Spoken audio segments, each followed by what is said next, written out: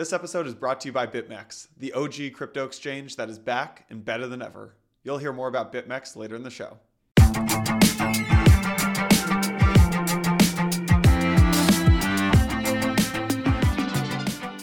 Hey everyone, quick reminder, nothing said on Empire is a recommendation to buy or sell securities or tokens. This podcast is for informational purposes only, and any views expressed by anyone on the show are solely our opinions, not financial advice. Santiago and I and our guests may hold positions in the companies, funds, or projects discussed. Now, let's get into the show. All right, everyone, back with a special episode of Empire. I'm joined today not by Santiago, but by my co-founder, Mike Ippolito, and also a very special guest, Olaf Carlson-Wee, CEO and founder of Polychain Capital. Olaf, welcome to Empire. Hey guys, thanks for having me. Of course. You didn't introduce me as a B Squad this time, Jason, so already I'm leveling up since the last episode. I know, exactly. Yeah, exactly. B Squad is back. So Olaf, we're excited to have you, man. This is a crazy time in crypto. So we're excited that you were able to make time to jump on here. I just wanted to actually start pretty high level and just get your framework for how you're viewing things, right? Terra seems to kind of be falling apart, right? The peg on UST broke. It went down from $1 down to 30 cents. It's back up to 68 cents at the time of recording. Luna has fallen from like $84 down to like $2 or $3. Bitcoin's down to 30K. And a lot of things are, 50, 60, 70, 80% off the highs. So maybe we can just start broad. And I'd ask you, you've been through so many cycles. What is your framework for how you're viewing the markets right now? Yeah. So as a backdrop, I went through the 2011 crash, the 2014 crash, the 2018 crash, and now I think I can safely say the 2022 crash. So, I just think crypto is highly cyclical. It kind of always has been, obviously, I guess. And, what happens is there's this sort of there's this thing that happens in crypto with newcomers, especially, where new people always find out about crypto during one of these market cycles. And it's during the high points in the cycle. So I got into crypto basically at the exact peak of the 2011, run up. And I think if you ask everyone in crypto, I would say 90% of people found out during basically the exact peak of one of these market cycles. So it's this weird way that crypto sort of spreads into new users. But then the real sort of actual process of building things in crypto, I think it generally happens in a more focused, and pragmatic way when markets are low and there's not this flood of new people coming in. Basically, the macro growth slows down, and then it's up to actual entrepreneurs and engineers and builders to create useful products and services, rather than there being such a strong macro tailwind that everybody can just sort of ride the wave, so to speak. So I actually think it's, sometimes I wish it wasn't so crazy in crypto, the way that it really goes up quite a bit and down quite a bit. But I do think it's sort of healthy, the cyclical nature of crypto, because it helps people just sort of, it really helps a lot of capital come into the space and a lot of new people come into the space. So you get this kind of sci-fi moment where it feels like anything is possible. And then, you can sort of use those new users and that new capital to actually build useful products during the bear markets. And it's during those bear markets that everything important has ever been developed. I would say bear market 1, Coinbase was founded, 2012. Bear market 2, 2015, Ethereum launched. Bear market 3, 2018-19 is when the beginnings of both DeFi and NFTs sort of launched. So I just think that I'm very excited to see what the big, important thing that comes out of this bear market is. And that's mostly what I'm going to spend my time on, is trying to figure out what's the next sort of macro trend that will drive, drive the next narrative and drive the kind of next wave of new users. What will inspire them to get into crypto? Now that said, for people whose first time it is going through one of these market cycles, it's probably pretty scary. And, you know, I don't have a lot to say other than, you know, you just have to deal with it. Like I don't think there's a really simple like way to navigate it. It's just like, just take comfort in that, you know, I've been a professional crypto investor for years, but the first investment I ever made in crypto, I like lost over 90% on instantly, basically, which was Bitcoin in 2011. So, you know, I think it happens to everybody when they first get into crypto. Olaf, let me ask you this. There are cycles in every industry, right? I'm reading this book about Rockefeller right now, and it's talking about the oil cycles, and it moved in a very actually similar manner to crypto, and laying the railroads in America moved in a very cyclical manner. The tech, everyone points to kind of like the similarities between crypto and the dot-com bubble, but it does feel like crypto moves in these very intensified cycles that happen very quickly. It's not like a decade-long cycle. It's maybe a 18-month or a 2-year or 3-year cycle. And so I'm curious to get your take on why, like what does cause these very intensified cycles? And is this something that you see eventually slowing down, is the intensification of these cycles? Or this is just something that's inherently just in the nature of crypto? I think that because crypto is such a brand new category, and it's sort of rejects so many, you know, of the archetypes of the old system, both from a financial and a technology perspective, that it just means the product development and technology development is really fast and very hard to predict. So the way that crypto has sort of blown up, you know, and like the number of users that have come in and the number of new products and new technologies that have been developed, it's really fast. Like it's very, very hard to keep up with. Everybody who's in crypto knows that. It's just sort of like the number of kind of fringe crypto projects is at this point uncountable. It's actually crazy when I truly try to grasp in my head all at once how many like weird little crypto projects are out there. It's kind of like trying to keep track of every weird little website, right? In the early days of the internet, right? It's financial in a lot of ways, so it's a little bit different, right, than just those websites. But that's really like the scope of the entrepreneurial experiment here. It's like we're all going to make websites. One of them will turn out to be Amazon.com, but like literally anybody can make a website, right? So I do think, you know, because of that, like massive entrepreneurial laboratory, there's just a lot of chaos, but also it means things move really quickly, if a bit savagely. Like there's lots and lots of failures in order to get those one or two things that really, really work and move the whole thing forward. So because of that whole kind of entrepreneurial laboratory, I just think the whole thing moves fast.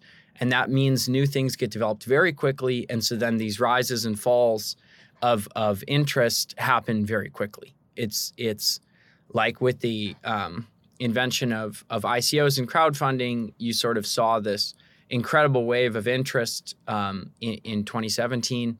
And then, you know, it turned out that was sort of incomplete and really just a component of this larger concept of DeFi that really had some real legs to it and really feels like it is going to be long-term the sort of substrate of the global financial system.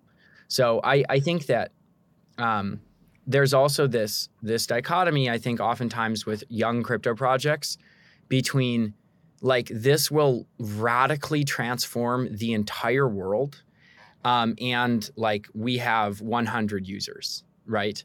And it's like you can see it, right? But like it's sort of hard to then price such a thing, right? I think this is how I felt about Bitcoin when I first found out about it. It was like, wow, this is like, you know, this is going to actually replace, you know, state-backed money. Like it's the craziest. It's such a huge concept. It's way beyond technology. It's like it's a social phenomenon. But at the same time, like I'm on Mt. Gox, you know, doing this janky stuff to try to buy it. and like, it's just not there yet, right? And so then it's really hard to price that thing, and it makes sense to me that you can see this future, but the reality is pretty bleak in the moment, and then it's very volatile because you're kind of tracking from A to B.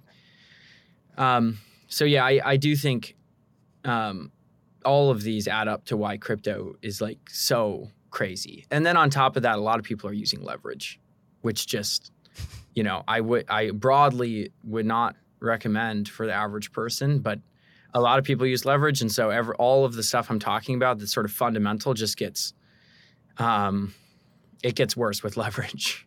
I have a question for you, Olaf. Just having lived through many of these particular cycles in crypto yourself. So I get your emotional advice is that people just need to deal with it. But like, what are some patterns that you might have noticed, right? Having lived through these cycles in the past, right? Because there's always a narrative that accompanies the fall in price. So, and there usually are external events. Like in 2014, it was Mt. Gox, right? That broke. In 2017 to 2018, it was kind of the unwinding of the ICO bubble. During this particular one, people are very focused on, and I want to lead into kind of UST and everything that's going on there, but people are very focused on the macro, right, and everything that's going on with the interest rate environment. And then we've just kind of had a stable coin blow up on us. So I guess just having lived through many of these in the past, what are some kind of repeated patterns that you've noticed going through these market cycles? And then specifically things that you might be on the lookout for like, all right, this feels like a bottom or as low as we're going to go, or just things of that nature. Yep. I mean, these, it is interesting how there's like these single project events that blow up that sometimes feel like they're accompanying just like the larger market cycle.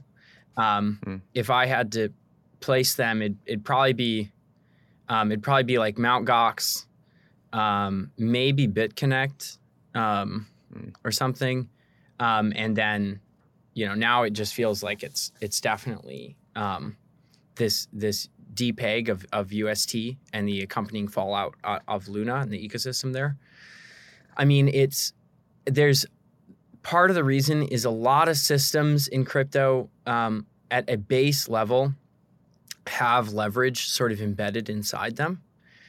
In the case of Mt. Gox, this was, the Willy bot, and basically the insolvency of the platform. So it was, artificially buying a lot more than the actual demand in the market.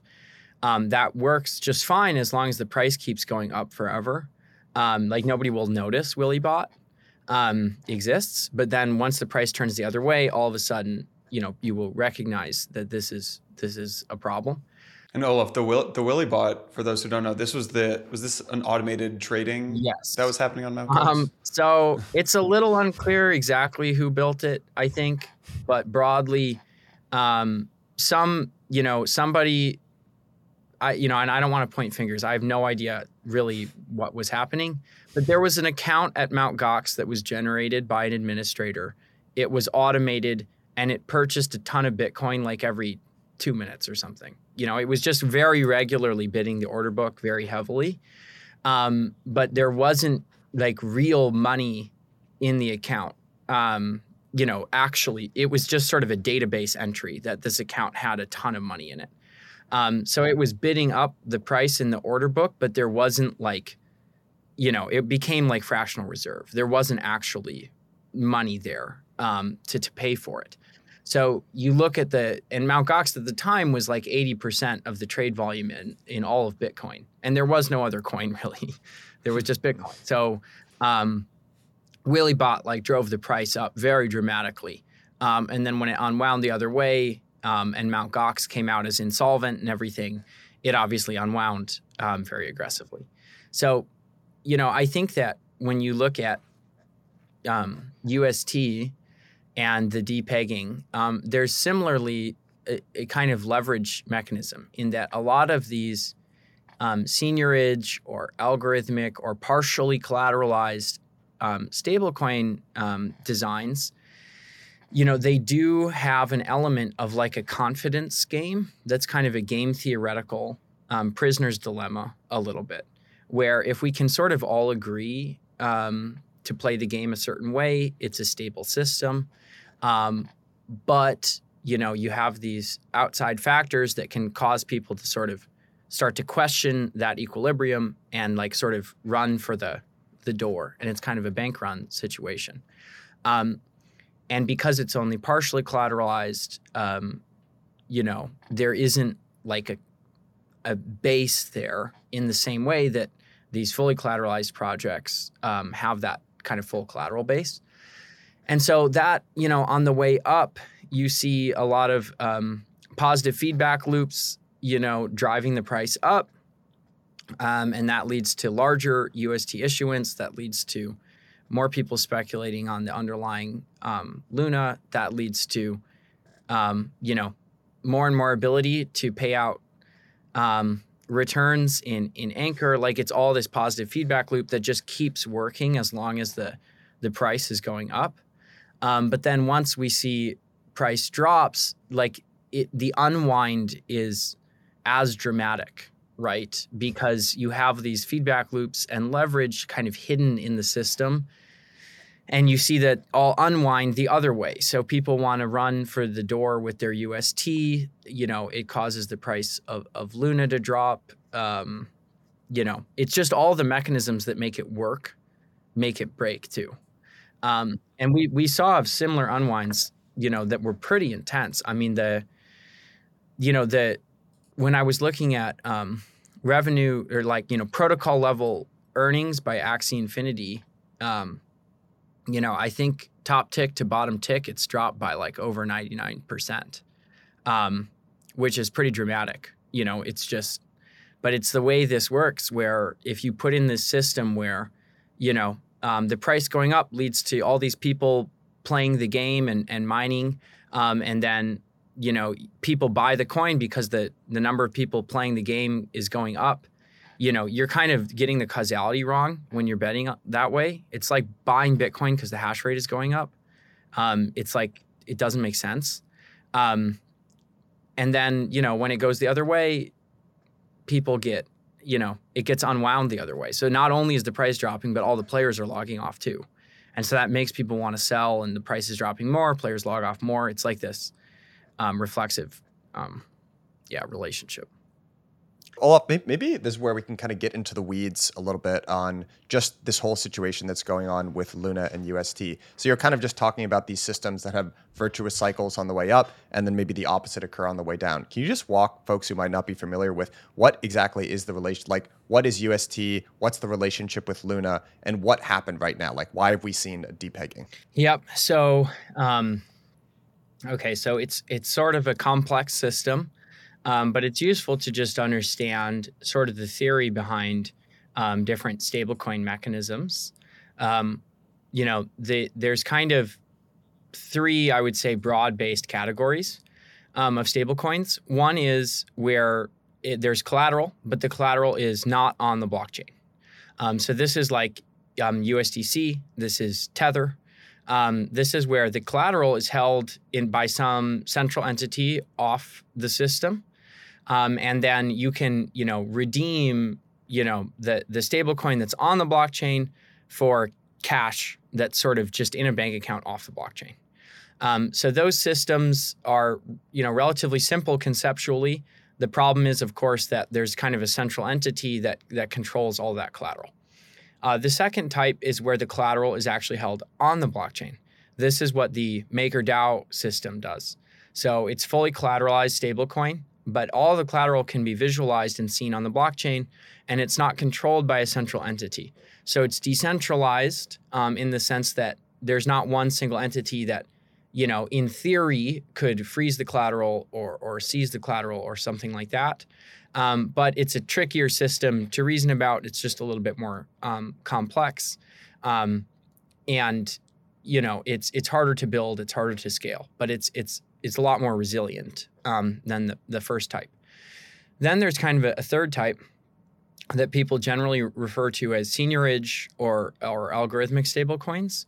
And this is where, the peg is backed up.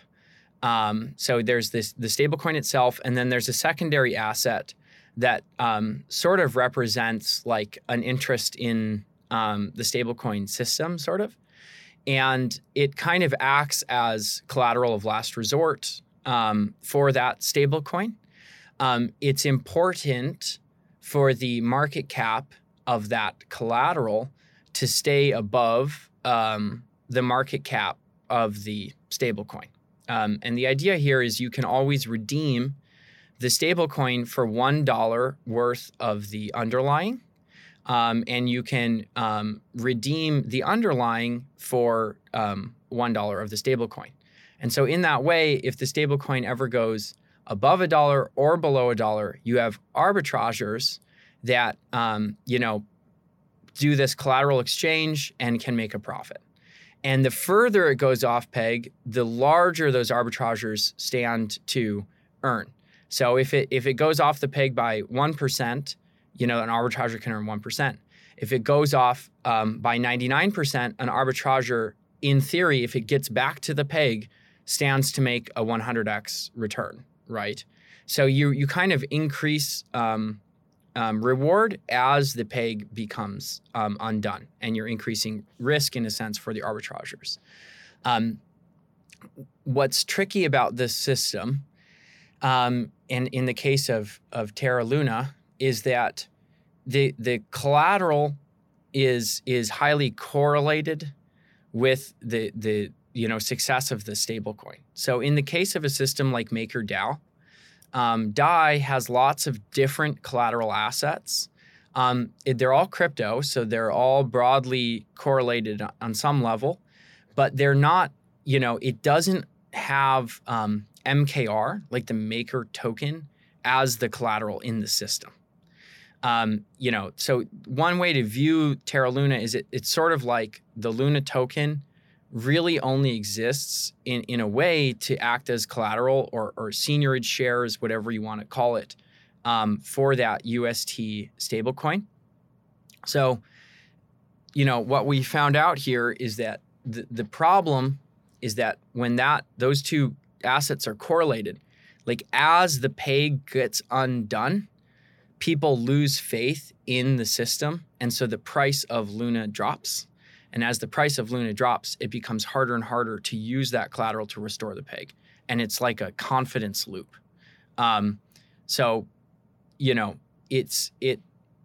Because the two assets are correlated, and you really depend on, Luna retaining value in order for UST to be sort of backed or collateralized, you just see this feedback loop. Whereas people lose confidence, in one, they lose confidence in the other. And so, if these two things were sort of uncorrelated, it might have a better chance of working. In this case, there's like not enough Luna in a sense to redeem for UST. And then, in that case, like the UST isn't really backed. Now, on top of all this mechanism I'm talking about, which is sort of the algorithmic stablecoin mechanism, there's also a foundation collecting, tens of thousands of Bitcoin to back the system. So it's sort of like partially algorithmic and like partially offline collateralized, sort of in a USDC or Tether style capacity. But the problem is that offline collateral, wasn't, I don't think it is significant enough here to backstop the entire system. So you have this kind of partial collateralization, and then you have this algorithmic backing, but, neither of them is sort of big enough here. So, and just to timestamp this, it's May 11th in the morning. So, this is very much like happening right now. I don't want to talk like it's 100% done, but it does feel like these unwind has these kind of irreversible confidence game effects at play. So just to ask the question then, maybe a little bit of a two-parter, but for Luna, Terra, do you see that confidence ever getting restored in this particular stablecoin? And the follow-up to that is, you kind of have these voices coming out in Twitter, and to be fair, people did say this for a long time, right? And people have actually been making this argument even before Terra Luna, right, when there was Basis back in 2018 or whatever, that a seigniorage model is simply impossible. We're not solving a technical problem. You're solving a collective behavior problem. And it's just the seigniorage model just doesn't work. So my question to you is, A, is this kind of curtains for Terra Luna? And then B, on a higher level, do you think that the seigniorage model for a stable coin can work? Or is it just a flawed design from the start? I've always been fascinated by this category. I was a seed investor in Basis, which you mentioned. And I was a seed investor in Terra as well, way back in 2018. I've always been fascinated by the concept, but I think empirically it doesn't look like it's working. So I don't have a strong stance on, like, in theory, could it ever work? To your question of this particular project, I don't think that it can work.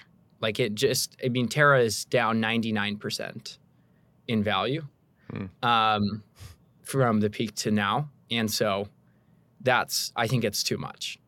Like, like I said, there's these confidence feedback loops that kind of either take it back, up, or it kind of unwinds all the way. And it's it's maybe not completely over, but like, I think we can effectively say, like, the unwind is done.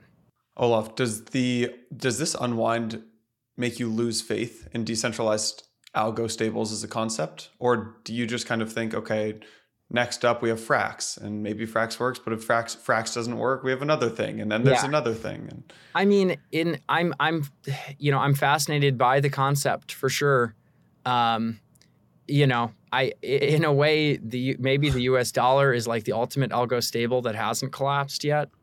Yeah. Well, and maybe that's because the US dollar doesn't have to be tied to anything, and just pegging something to something else is a really, really hard, maybe even impossible idea. But then you get into this, like, if we're going to just create assets that aren't pegged and are speculative, why have backing at all?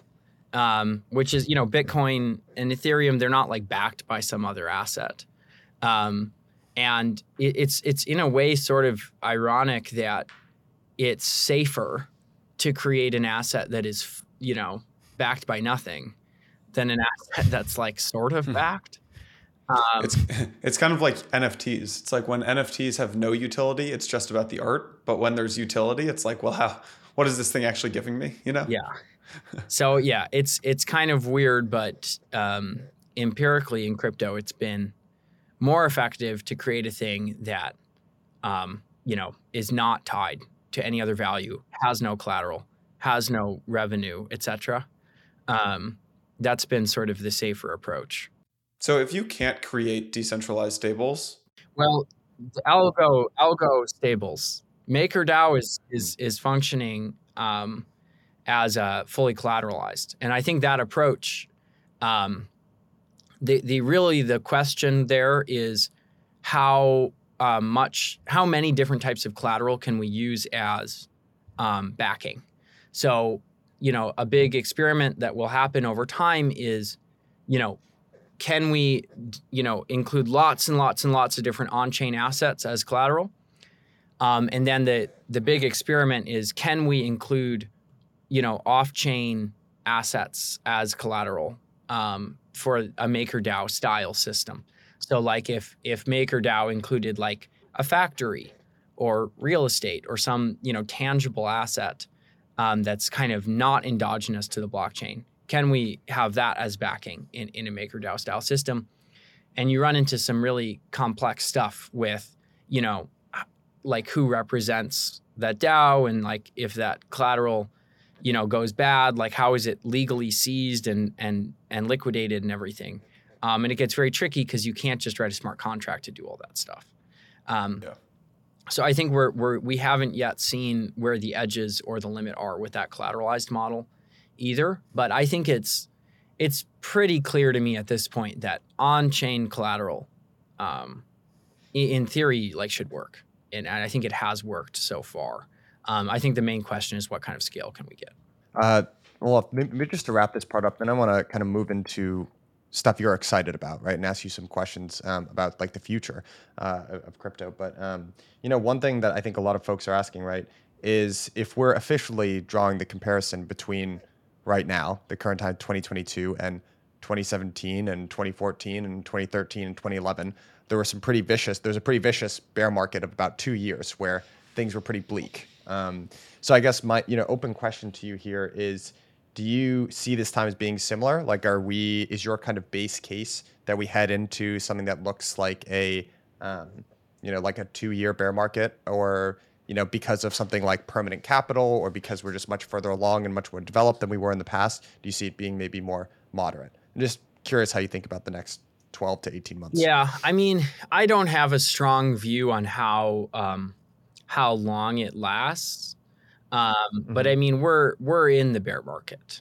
It's not like a forward-looking thing at this point. I do think also that crypto got big enough that it's tied to global macro now. And we obviously saw, tech stocks and all this kind of growth private equity crash.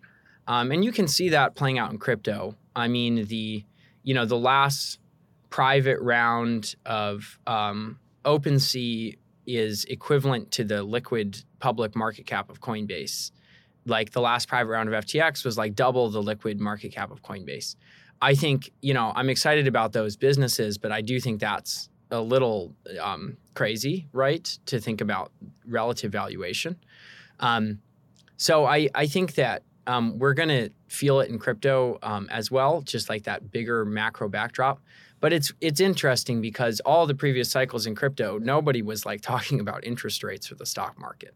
It didn't matter. And it's because crypto was such like a petri dish. It was so small that, these outside factors like never mattered. Now I think there is, it's just big enough that like capital markets in general affect crypto. But I think I don't have a strong view on how long this lasts. It's more so up to the entrepreneurs and builders in crypto to continue to develop useful applications that people want to use. I mean, it's in my mind, like the scariest bear market still for me was for sure the 2014-15. And it's because it was just really unclear, like what the path forward was. There just wasn't that much happening. And we were trying to figure out, use cases for Bitcoin outside of trading and speculation, which is, of course, a very useful use case, but it's sort of maybe not for everyone. I remember like having these meetings in 2015, trying to figure out what was going to happen, and like nobody having very good ideas. And then Ethereum, like enterprise blockchain, Olaf. Oh man, yeah. I mean, whenever you see enterprise blockchain come back, that's when you're in the bear market. And it's like, oh, we don't like crypto tokens.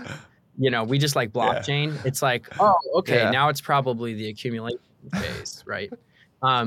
Yeah. So it is interesting. I mean, I swear we will see it. Trust me, we will see. Yeah. Well, we actually had some, we had some guests on the show the other day that thought, who I really like, by the way. But one of their predictions is that every company will end up taking every SaaS company will end up taking their API and turning it into their own layer 2, basically, and having these like kind of private L2s, like forked L2s, which is kind of feels like an extension of the enterprise blockchain thesis. Exotic prediction. We'll see how it plays out. So I think, broadly to me, like the launch of Ethereum in 2015 and then like the ensuing stuff that started getting built there really like built us out of that bear market, right? And, I think that DeFi and smart contracts on Ethereum sort of built us out of the 2018 bear market. And so I think that's really the next step is like we need, to always support our entrepreneurs that really are the core of everything in crypto, that are taking on these radical experiments, most of which will fail, but some of which will succeed. And we need to build our way out. I mean, that's like how this has always worked to me. I mean, and also like this is, in my opinion, Coinbase built us out of the 2012 bear market. It sort of like added this new ability to get capital into the system that didn't exist before. It was super hard to buy Bitcoin before Coinbase. Like, I mean, now it's easy with so many different platforms, but at the time it was like a nightmare to buy Bitcoin. And it's like, if you wanted to buy, $100,000 of Bitcoin, it was like impossible. I mean, it was very, very, very hard and very scary, sort of. So now, we just have to build our way out. That's how it's always been. Yeah. Olaf, does it make you, so the other day, Richard from Numerai posted this thing on Twitter saying that he's out of Ethereum. He got in the sale, he got it at 26 cents, and now at $2,500, he's selling all of his Ethereum. And the reason, if you watched the video, I don't know if you did, but he said now crypto's just tied to global macro. And that makes it much, much, much less interesting to him. And I know you mentioned that's one of your things now, is for the first time ever, crypto's tied to global macro. Does that make crypto, just as an asset class, less interesting to you? Well, it's I think part of the subtext, and Richard's a good friend of mine, and I really respect his thinking. I think one of the subtexts, though, was like, I'm up 1,000x. I probably am not going to go up another 1,000x in the next 5 years. Like Yeah, he did all right. Which I think is...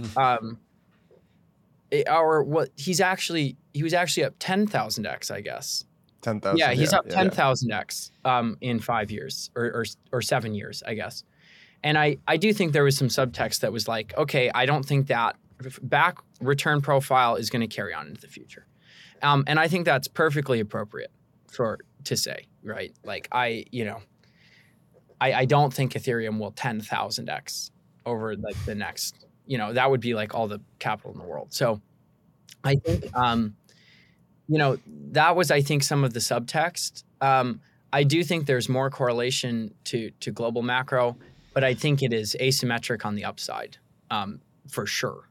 Like, I just don't think you can invest in the S&P 500 and get the type of upside you get in crypto at all. Like, even over the next 3 to 5 years, I still think crypto is relatively speaking small, misunderstood, and by many considered, still like a scam or, used for illicit activities. It's all the same counter narratives that we've dealt with for a decade. But I think that the asymmetric returns on the upside are significant compared to other asset classes, even if they're somewhat correlated. We interrupt your programming with a special announcement. Empire has a new sponsor. Santi and I are very excited to welcome BitMEX. That is right. BitMEX is back. The exchange we all know and love is back and better than ever. We're going to be dropping a couple updates on BitMEX over the next couple of months. This first one is a big one. Coming soon, BitMEX is rolling out their spot exchange, and they're giving away $500,000 in Bitcoin to new users. That's right. Listening to Empire has got the alpha. Santi and I got you. $500,000 in Bitcoin going to new users. For the OGs, I don't think I need to tell you why you need to use BitMEX. It's a love of the game kind of thing. You respect crypto, you use BitMEX. For those newer to the industry, BitMEX has a long and great history of innovation since their launch in 2014.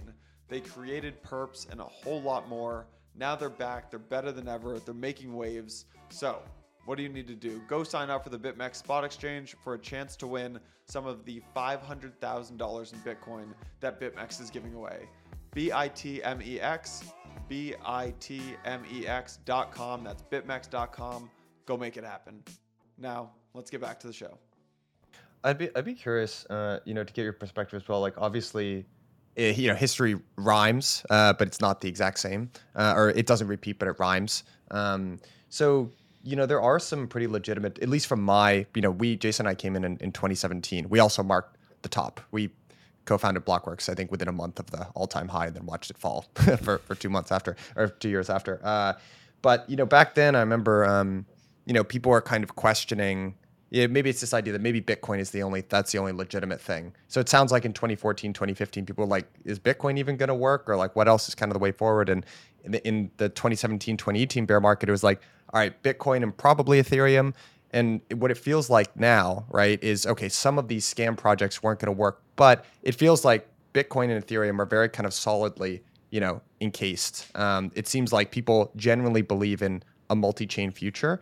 And while there was definitely a lot of like hype and speculation around NFTs and DAOs, and I want to get your thoughts on like governance versus tokenomics kind of going forward and just value accrual, but like what feels different this time, potentially going into the bear market? Like, do you think these ideas are like enshrined and definitely going to work? Like, do you feel like, I guess what do you feel like is different coming out of this one versus previous bear markets? It's mostly that the sheer magnitude of experiments being run right now it's massive. It's like unfathomable. And the number of like obscure startups that raised a few $1 million over the past 18 months is crazy. So I just think that the capital available, if you find something that it hits, it's pretty insane in crypto. Like if you have a project and it actually has product market fit and it's actually growing, and stuff in crypto, when it works, it tends to grow really fast. The amount of capital available to fuel that is pretty unfathomable. And just the number of kind of fringe experiments being run is massive. It's like way bigger than it was in say 2018. I think in 2018 I could still keep track of basically every individual project in crypto. It was hard, but I was obviously doing this on a full-time plus capacity. But I could basically keep track of every single thing that was happening. That is completely impossible now. Like I am lucky if I keep track of 10% of like the total quantity of what's happening. So I just think that the entrepreneurial laboratory is bigger here than, I wasn't around in, 90s or early 2000s internet as an investor, but I think it's got to be one of the biggest entrepreneurial laboratories in history, if not the biggest. So I just have a lot of confidence that smart people out of that burbling chaos will build amazing things. But you sort of have to have that faith. I mean, stuff like Ethereum especially really came out of nowhere, right? There had been these previous attempts to build what were basically smart contracts or more complex logic into blockchain systems.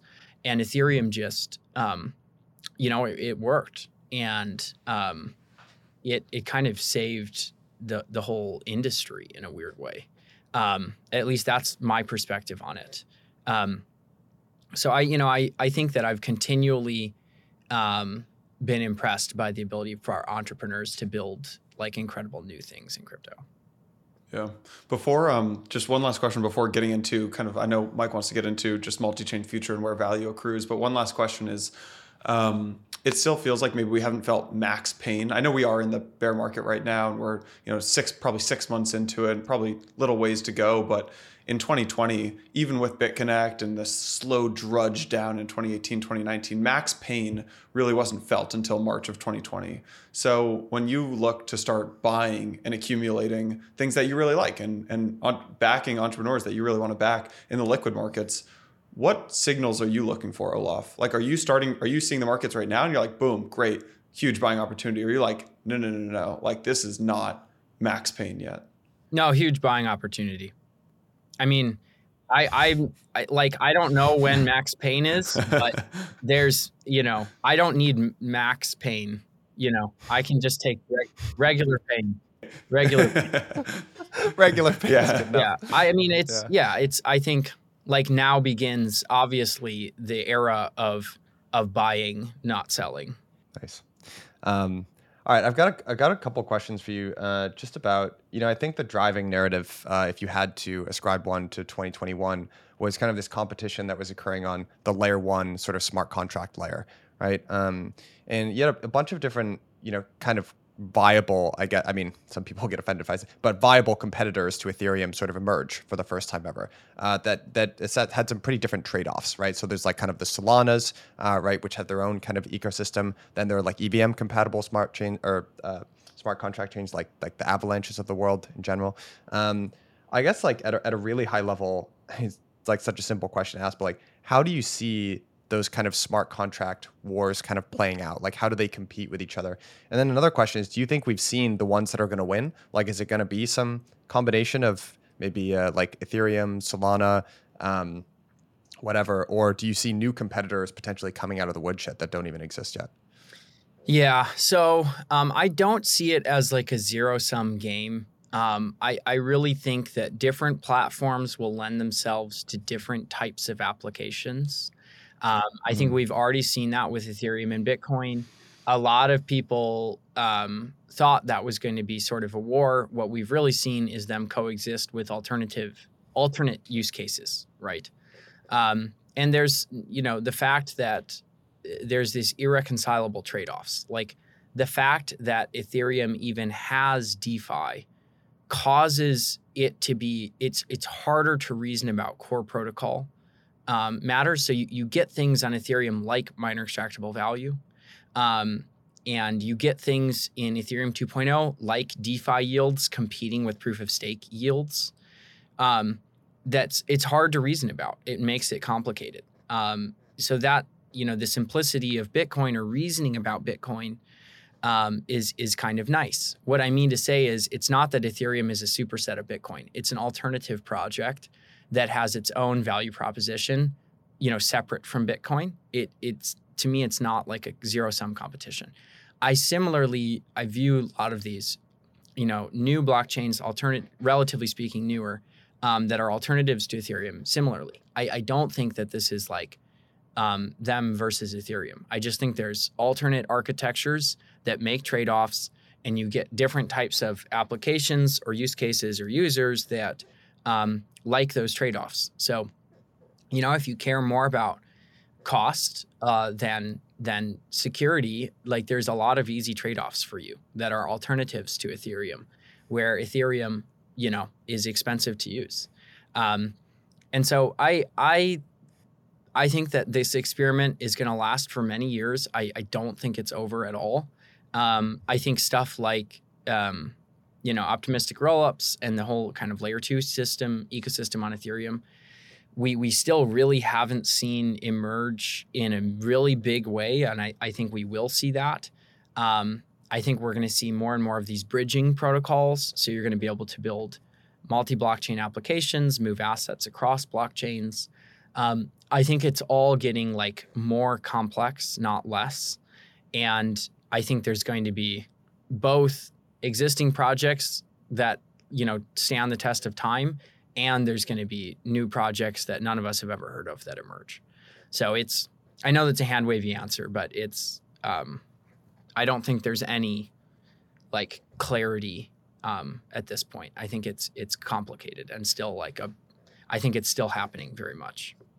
So in the future, I mean, maybe like focusing in on Ethereum scaling roadmap in general is kind of the future that you envision. Like there are successfully kind of these layer 2 protocols that get rolled out, and in the future when apps launch, they'll launch onto the layer 2s. And the reason I'm asking that question is like when Bored Ape Yacht Club did their land sale. I'm blanking on the name of whatever their metaverse land was. Thanks. That was caused an enormous amount of congestion on the Ethereum main chain, and then basically they said they're going to come out and create their own chain. So I guess my question to you is, when you see new projects in the future, are they going to be launching on layer 2s? Are they going to be creating their own chains, or is it going to be some combination of the two of those things? Yeah, I think if you're an Ethereum app developer and we get substantial users onto, for example, Arbitrum, why would you, launch on the base chain instead of Arbitrum? You really should just probably launch on Arbitrum. So I think, you're going to see app developers migrate to layer 2 systems for sure. I also think that the applications that get big enough will, in certain cases, want to build their own sovereign chain. I don't think it's every application, because composability is very, very important in crypto. So if you had flash loans, just as a basic example, on its own chain, it would sort of render it useless, right? The point of a flash loan is to use the flash loan to go interact with another application. So it's, you can't silo out every single app. But I think in certain cases, you are going to see this migration from like smart contract system to, sovereign chain with its own logic. So, and I think it's not super clear what class of applications that will be. But I do think you will see it happen. And I think it can make sense in a lot of cases. And, do you see for some of these layer 2s, even like the ones that have been traditionally extremely associated with Ethereum, right? Like Optimism or Arbitrum, eventually, right? I guess if these other layer 1s like the Solanas and Avalanches are successful, then their block space will fill up, and they'll also need to go to a layer 2, right? On top of that, like, do you think that there's a chance that some of these projects that people traditionally identify as like extensions of Ethereum almost, do you see a world where they will actually integrate with other layer 1s? Where layer 2 systems like move across layer 1s. Yeah. I've always, I've kind of always said, I think layer 2s are basically a mechanism to launch a new layer 1, but with really good UX, right? Yeah. That's like broad-based my view on it. Because, you just really, really tightly integrate to an existing L1. In this case, Ethereum. But then over time, you have your own app developer ecosystem of people deploying there. And then you start to think, well, wait a second, couldn't we add similar security to an alternative blockchain, that's EVM compatible, like an Avalanche or something. And then, all of a sudden it starts to feel like, wait a second, what's the difference between this and just a chain that has a bunch of bridges to it? I think they're all likely to launch their own token, and there you go. I mean, I just think that it's interesting to me in the Ethereum ecosystem.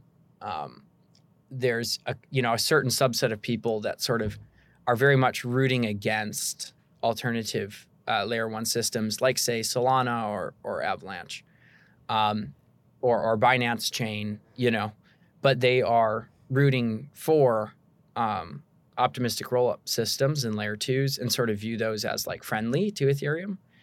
I think that's the wrong framing. It's these layer 2 systems are just really, really tightly integrated to Ethereum in order to better extract assets. Like, and I don't view it, to use the word extract is like pretty intense, but it really is just really, really good bridge UX.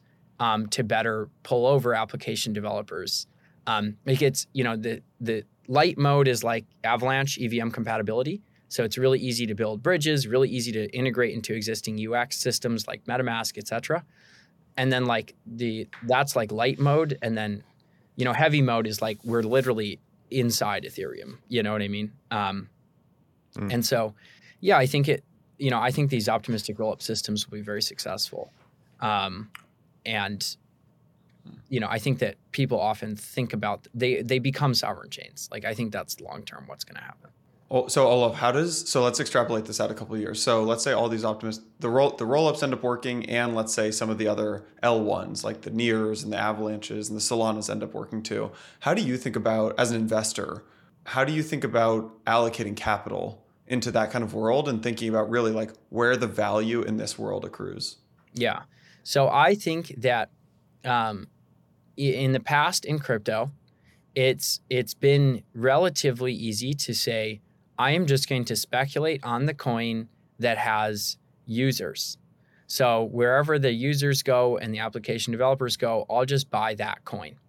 The problem is that, a a lot of times there isn't necessarily a value accrual mechanism based on the number of users or application developers or transactions. As in, there is no real reason per se that should drive value to the coin, other than an expectation that other people are thinking like you and speculating on the value. So now, though, you see this world, post EIP 1559 in Ethereum, where more transactions, more smart contract activity actually burns Ether. I think that is a critical turning point for thinking about value accrual in these systems.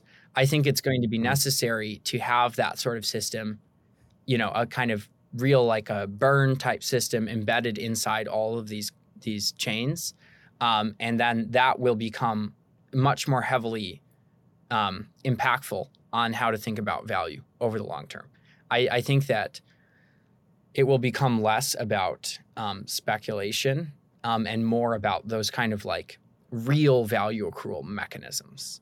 This more mechanistic value accrual to the underlying asset. So I think the systems that do upgrades like that or incorporate that into their architecture are on track. I think you need to be now as a layer one developer, you need to be thinking about how do we drive demand based on transactional volume inside my system.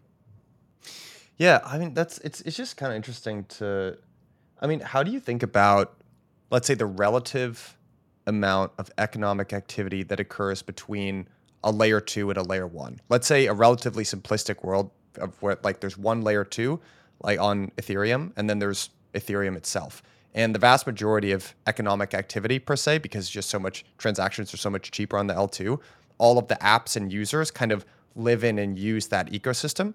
But ultimately, it's still very dependent on Ethereum, the main chain, right? Because all those transactions settle to that chain. So like, how would you think about in maybe you just answered this and I just didn't understand it, but like, how would you think about the relative value then of a token, the layer 2 token versus the ETH token? And does it have less to do with the amount of relative economic activity that's occurring at each layer versus some of that value accrual mechanism that you were talking about, like the relative supply of the asset, like some kind of burn thing? Yeah, I mean, it's complicated because I still think we're mostly in the paradigm of,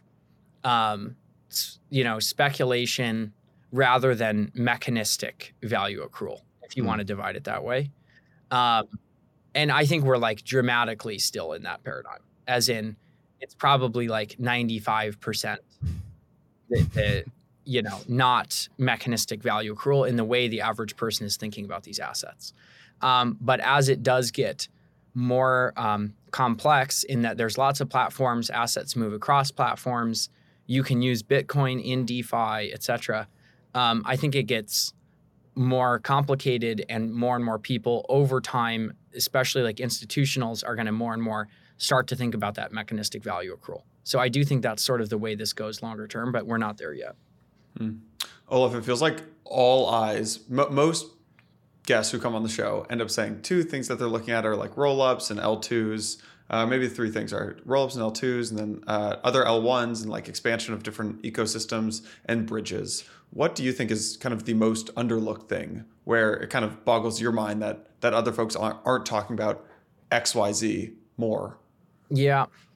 Now there's so many people talking about so much stuff in crypto. It feels like everything is covered, Do you miss the early days, Olaf? Well, are you reminiscent ever? Simpler times for sure. Yeah. It's like, once a week, like a new project dropped, and you sort of read about it and then get back to work trying to scale Coinbase. But yeah, I think it was easier. It was easier for sure. Yeah. I just think I really like these kind of more exotic experiments always, where it's just sort of us unproven. So a couple categories that I think are just interesting and I don't see people talking about. There's this concept of like, could we use a proof mechanism, like proof of work, to do something else other than validation of transactions in the system? So for example, could we use that proof system to like train a machine learning algorithm, right? Where all of the miners are doing this sort of useful work towards training a machine learning algorithm. There's one project doing that I think is pretty fascinating. And it's just like a new category, right? Unproven, but it's fascinating if it did work.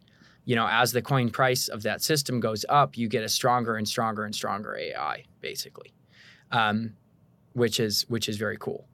The second, you know, another category that comes to mind is, you know, this concept of like a digital creator. So if you're familiar with like Lil Miquela, there's this, it's like she's an Instagram star, but she's completely digital. Like there's no real person there.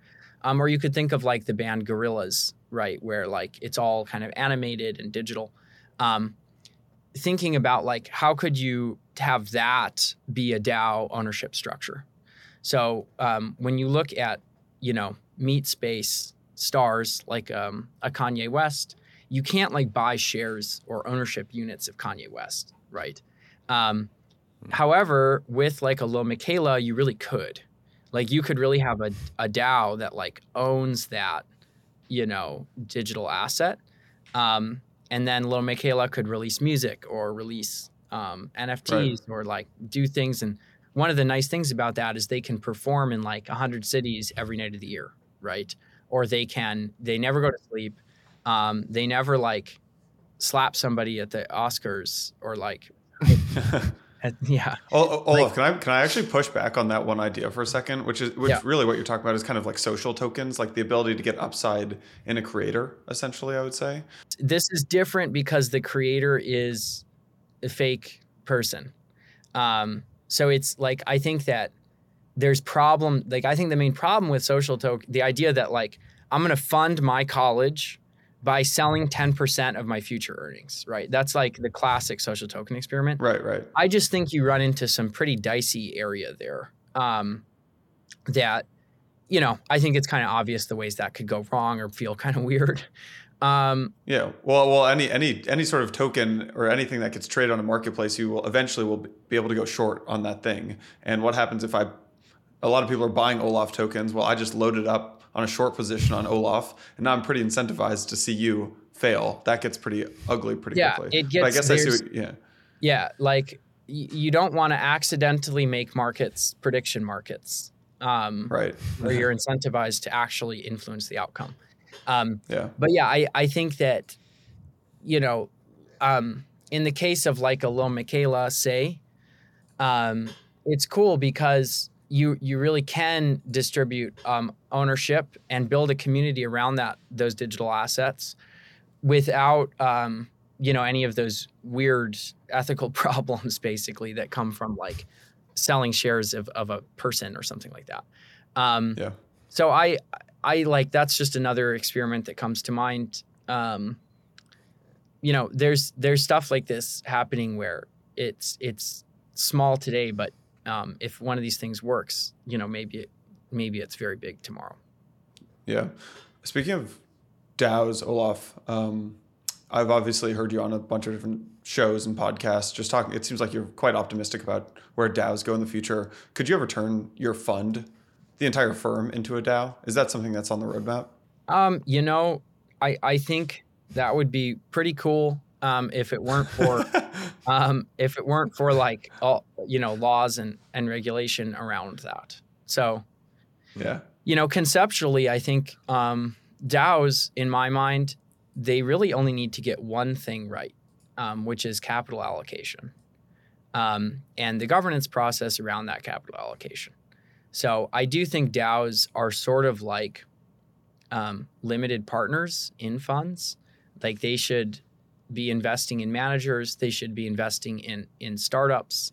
I don't think they should actually be doing anything as in operating. I think all they should be doing is allocating capital and perfecting the governance process to allocate that capital. You're saying all DAOs or venture DAOs? I mean like all DAOs. All DAOs should just be allocating capital. Well, and I'm talking about DAOs that are at scale. If you want to build like a little neighborhood DAO, that's like a different thing. But No, I'm but talking, like what Maker has set up, basically, where they allocate capital to different teams. Yeah. these DAOs that have really collected like hundreds of millions of dollars from sponsoring DeFi protocols. I don't think that they should, the level of zoom on DAOs right now is like way too zoomed in, Yeah. in my opinion. So like you get these votes on like an individual developer salary, that is insane. It's like going to the board of a company, a publicly traded company board, to say like, what should this one engineer get paid? Mike and I were reading the forum for, I forget which DAO it was, but it was oh my God, they were voting on something that happened at the offsite. They were like, should we spend a day at the lake at our offsite? Mm-hmm. And there were like 12 people at the offsite, and you had like 200 people voting on this thing. And people are like, why are people spending time at a lake at the offsite? And I was like, oh my God, this is a nightmare. Yeah, I mean, like all the DAO should do is allocate capital. Like I think the DAO needs to be separated from the startup, so to speak. I think the startup should just be like CEO, entrepreneur, top-down decision-making, execution, etc. And the DAO is just the capital provider that, gets to decide if that entrepreneur is executing or not, or has a good strategy or not. So I think that if you can reduce DAOs to capital allocation, I think they can be highly, highly effective. I think a lot of the problems with DAOs is they're trying to do stuff instead of just allocate capital today. Yeah. Do you think that a lot of the companies okay, so you spend a lot of time at Coinbase. When I look at Coinbase right now, I actually have multiple questions about Coinbase, but Coinbase goes up against someone like Uniswap. I'm going to make these numbers up, but Coinbase has something like 4,000 or 5,000 employees. Uniswap has like 50 employees. And again, super rough numbers. Does someone can a centralized company, like one of these quote unquote CeFi companies, like a BlockFi versus an Aave or Coinbase versus Uniswap, over time, can the CeFi companies compete with some of these DAOs? No. I think that the DeFi systems win in the end. However, DeFi systems cannot integrate with traditional banks. So the bridges will always be owned. And by bridge, I mean fiat to crypto bridge. The fiat to crypto bridge will always be owned by centralized exchanges. Like that you have to have a centralized exchange. There's no other way. However, the order books, I think long-term are won by DeFi. So it's like if you just want to trade crypto for crypto, that long-term is going to be DeFi. But if you want to, exchange $100 in your bank account for crypto, that's always going to be a Coinbase-like business. Olaf, are you still close with Brian? Yes. Got to empathize for the guy right now. I was telling Mike, I was like, man, it would suck to be the CEO of a public company. I was like, he's got this great business. I love Coinbase. I use Coinbase all the time. Too. I'm like, man, gotta suck to be a CEO of a public company. I don't know if you've talked to him about that. Yeah. Well, I mean, I think it's just scary. Did he have hair before starting Coinbase? Basically, that's what I'm asking. No, he's always had the same haircut for sure. I think that it's just hard being the CEO of any company because its success or failure is kind of on your shoulders. I mean, Coinbase really went through the gauntlet in 2014-15. I mean, it was hard. It's just this thing where you're hiring people, you kind of have this great company concept, all these new product ideas, but like revenue was just dropping. Every month. It was just like, okay, fewer and fewer and fewer people using the system. And you get to the point where you're like, wait a second, are we like suddenly rethinking product market fit? You know what I mean? Yeah. I thought we like figured it out and we're in this like growth phase. You know what I mean? And that's very hard as a startup when you're in a cyclical industry is like, what is growth like of a real product market fit product? And what is like, you sort of accidentally rode the macro wave a little bit, but you actually didn't have any product fit. I remember reading one of Brian's pieces in 2017 when the servers were shutting down. And he's like, guys, you got to understand, like 18 months ago, he's like, we were not prepared for this. And I will admit that, because 18 months ago, we were like still trying to we were running on a hamster wheel. So, yeah. So I think I'm just really sympathetic to everyone that's in like an entrepreneurial journey. I think that I think it's kind of sad in a way that, our society's, most successful entrepreneurs are vilified. And I don't think anybody really comprehends how difficult it is to be an entrepreneur psychologically. You really have everything riding on your shoulders. It all comes down to you, and like so many different people depend on you. And at the end of the day, like it's the people who are very successful entrepreneurs, they bring up so many people with them. So many employees, so many investors, like but the reverse is true as well, right? If it fails, you feel like you didn't just fail yourself, you failed everybody. So I just think it's very intense, and I have a lot of respect for people that can handle being an entrepreneur. And I think that as a society, it's probably time for us to re-examine the way that we think about entrepreneurs, because somehow they became like Bond villains, when in reality, I think they are very important to everything that is happening. And as I talked about with like the entrepreneurial laboratory, that is like the tip of the spear for society on how we solve things. Like, I really do believe in the entrepreneurial laboratory to solve problems that at really global scale, and in the most serious categories. I could not agree with you more, Olaf, on all of that. Yeah. Olaf, maybe to close, just like a high level, you kind of talked about, real problems getting solved during bear markets, right? And that's been, I think, Jason, my experience too. So what were a couple of the things? Maybe it's like DAO governance, maybe it's this idea of yield farming and just giving out essentially network equity for free, right, to mercenaries, like whatever it is, like what are a couple of the things that you think really need to be fixed or like got taken to extremes in the last bull market? And then at a higher level, like, just having gone through crypto for as long as you have, there's so many overriding narratives, right? There's like the democratization of finance, there's the replacing of the reserve currency of the US. Like, where do you think, are there any of those narratives that you think are popularly accepted that you personally don't believe in? I'd be curious, like, where you land on some of those. So, one like macro thing that I'm surprised more people haven't talked about is that in 2014 we had the sort of launch of altcoins that had some sort of like pre-mine mechanism. So some of the coins were held by the creator. In 2017 we had ICOs and this kind of crowdfunding phenomena. And in 2021, we got NFT mints, okay? And the kind of financial mechanism underlying all three of those is identical. It's identical. It's like the creator holds some coins, and then there's basically a crowdfunding, event that pushes capital into the system. And, the creator owns a portion from the beginning. And it's kind of different form factors, like, it was base chains, it was, ICO projects, and now at NFT mints. But I think that it's very tightly rhyming history, right?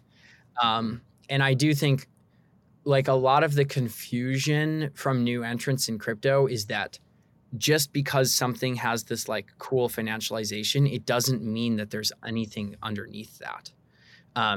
So a lot of the, in the ICO wave, it was sort of like, I'm doing the ICO because it's an ICO. Like ICOs are just a cool thing in general. So like, and then I feel like that happened with NFT mints. It was like, I'm just doing the mint because like, holy shit, I heard about it on Discord and like, it's like, it's a mint. I have to do it. You know what I mean? So I think that there's a lot of like, I think something I didn't like about this 2021 thing was this concept that like, we're all going to make it. it's sort of like the problem is that it's like we're all going to make it no matter what. And the reality is the world's not that simple. And you actually need to do useful things and create value for other people to make it. Like you can't just like ride this macro wave forever. And it's not actually like up only and it shouldn't be. Like we actually have to prove ourselves to the world. Like as a crypto industry, like it is our job to show the world that this is useful. We can't just like, we almost can, but we can't just meme our way to the top. That's an important component of it because this is social technology. But we really do have to build useful stuff for people and make it work. So I'm excited to get back to the era of just sort of like actually what's being built, not just, everything goes up for no reason. Olaf, this has been awesome, man. I appreciate it on such a crazy day and a crazy week. Really appreciate all the time, and this has been a fantastic conversation. Yeah, thanks, guys. Appreciate it. Awesome. Awesome. We'll see you later.